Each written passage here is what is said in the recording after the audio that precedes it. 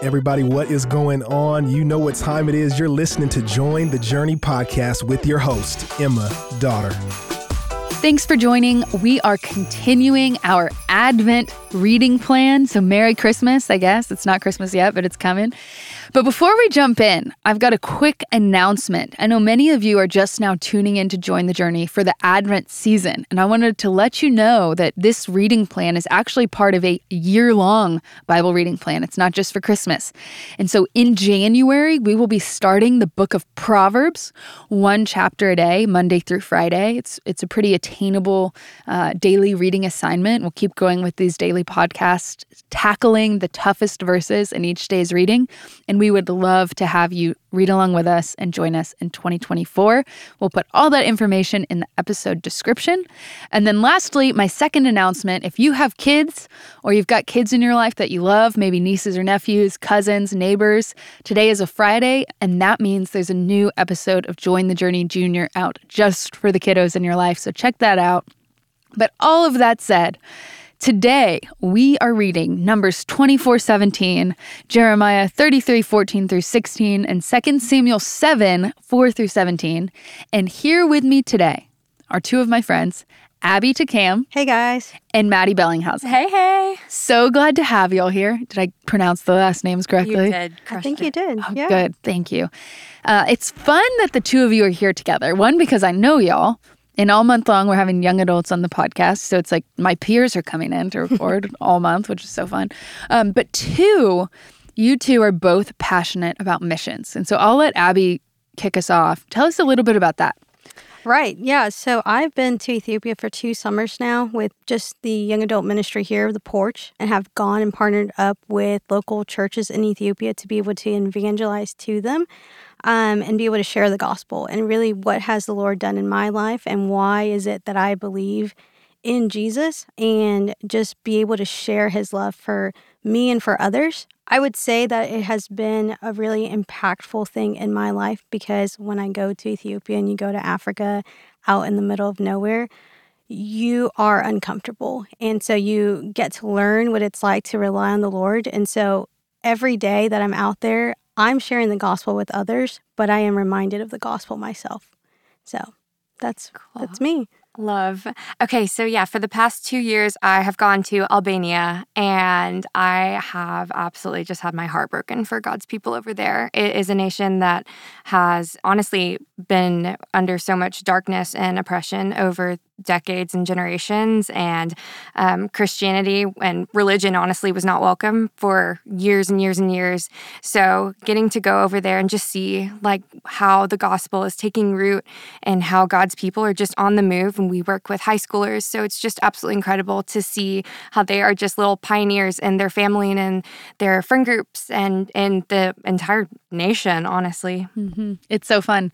Right before we hit record, we were talking about today's passages and y'all's experience and with short-term mission trips and really noticing God's heart for the nations on display in today's scriptures and today's readings. And so we're going to come back to that missional emphasis here in a second. But before we get there, let's just walk through today's 3 texts. We don't normally have 3 passages. So Abby, why don't you kick us off with Numbers 24? Sure. Numbers 24:17. So right before this, Balak, did I pronounce that correctly? You got it. He is the king of Moab, and he hired Balaam to come and curse the nation of Israel. Instead of cursing the nation of Israel, Balaam doesn't decide. He has no choice. He blesses the nation of Israel 3 times.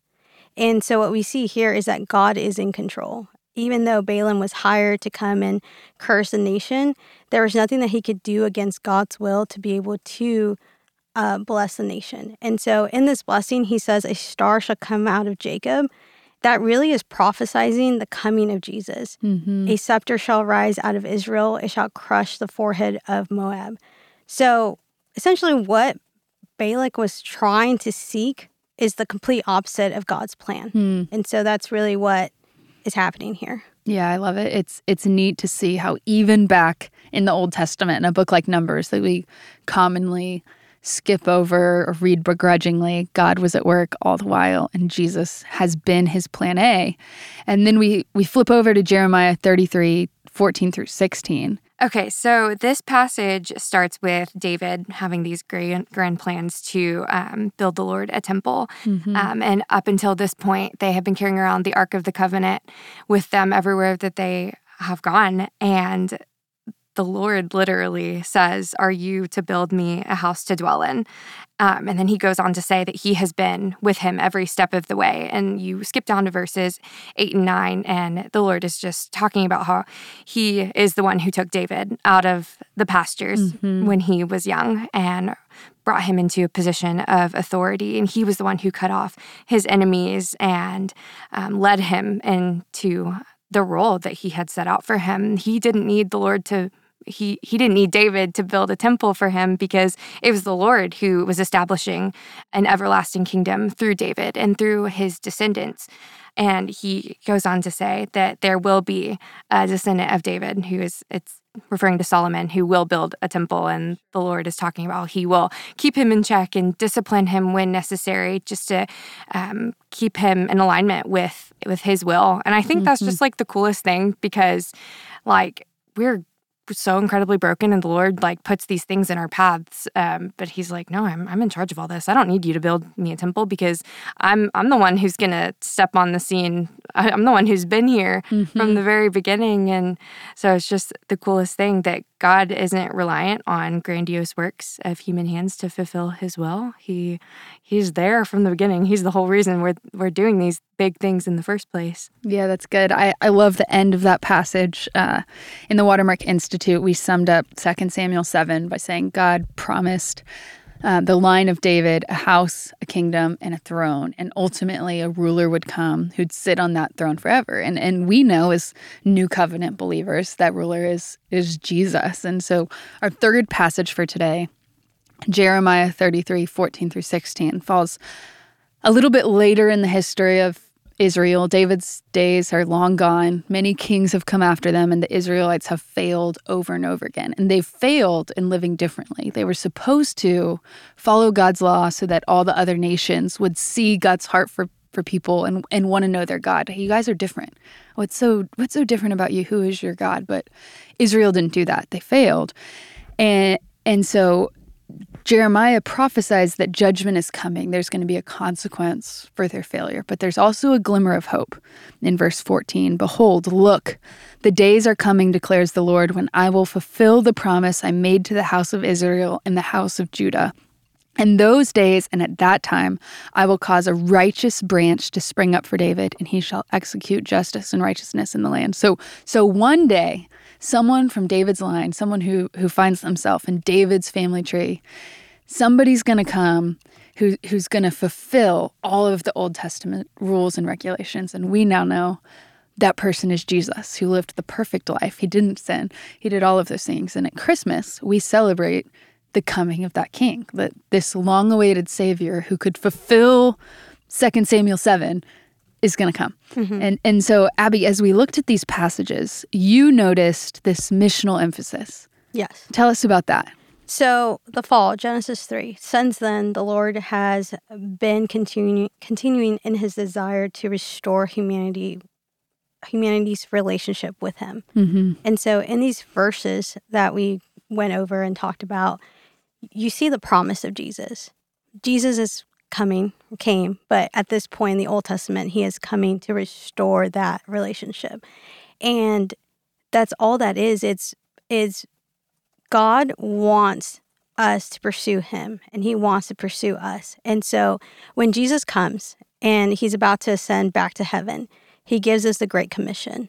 Matthew 28, Jesus tells us, "Go therefore and make disciples of all nations, baptizing them in the name of the Father and of the Son and of the Holy Spirit, teaching them to observe all that I have commanded you. And behold, I am with you always to the end of the age." And so our purpose in this, our purpose now is to go and share the gospel, go and share who Jesus is. Because since the beginning of time, he has promised that Jesus is coming to restore. He has come, and now it's our goal and mission to go and share that. I love it. And there's a sweetness. I'm glad you shared the Matthew 28 verse, because there's a sweetness at the end that he is with us always. Because unlike David, unlike the Israelites, we have the Holy Spirit. And there's an empowering to live live out this mission in a way that most people in the Old Testament couldn't, because we've got new hearts and we're filled with the Spirit, and it's a beautiful thing. How do we live differently? Like, let's talk practically. What might be some of the insecurities or the fears that we might feel, and then how do these passages help us respond to them? It all truly just circles back to Jesus and making his name known. As Abby's talking through the Great Commission, just understanding that even back in the Old Testament, when David's carrying like the Ark of the Covenant and talking about building temples, the Lord had a plan for sending his son, Jesus, to die for our sins.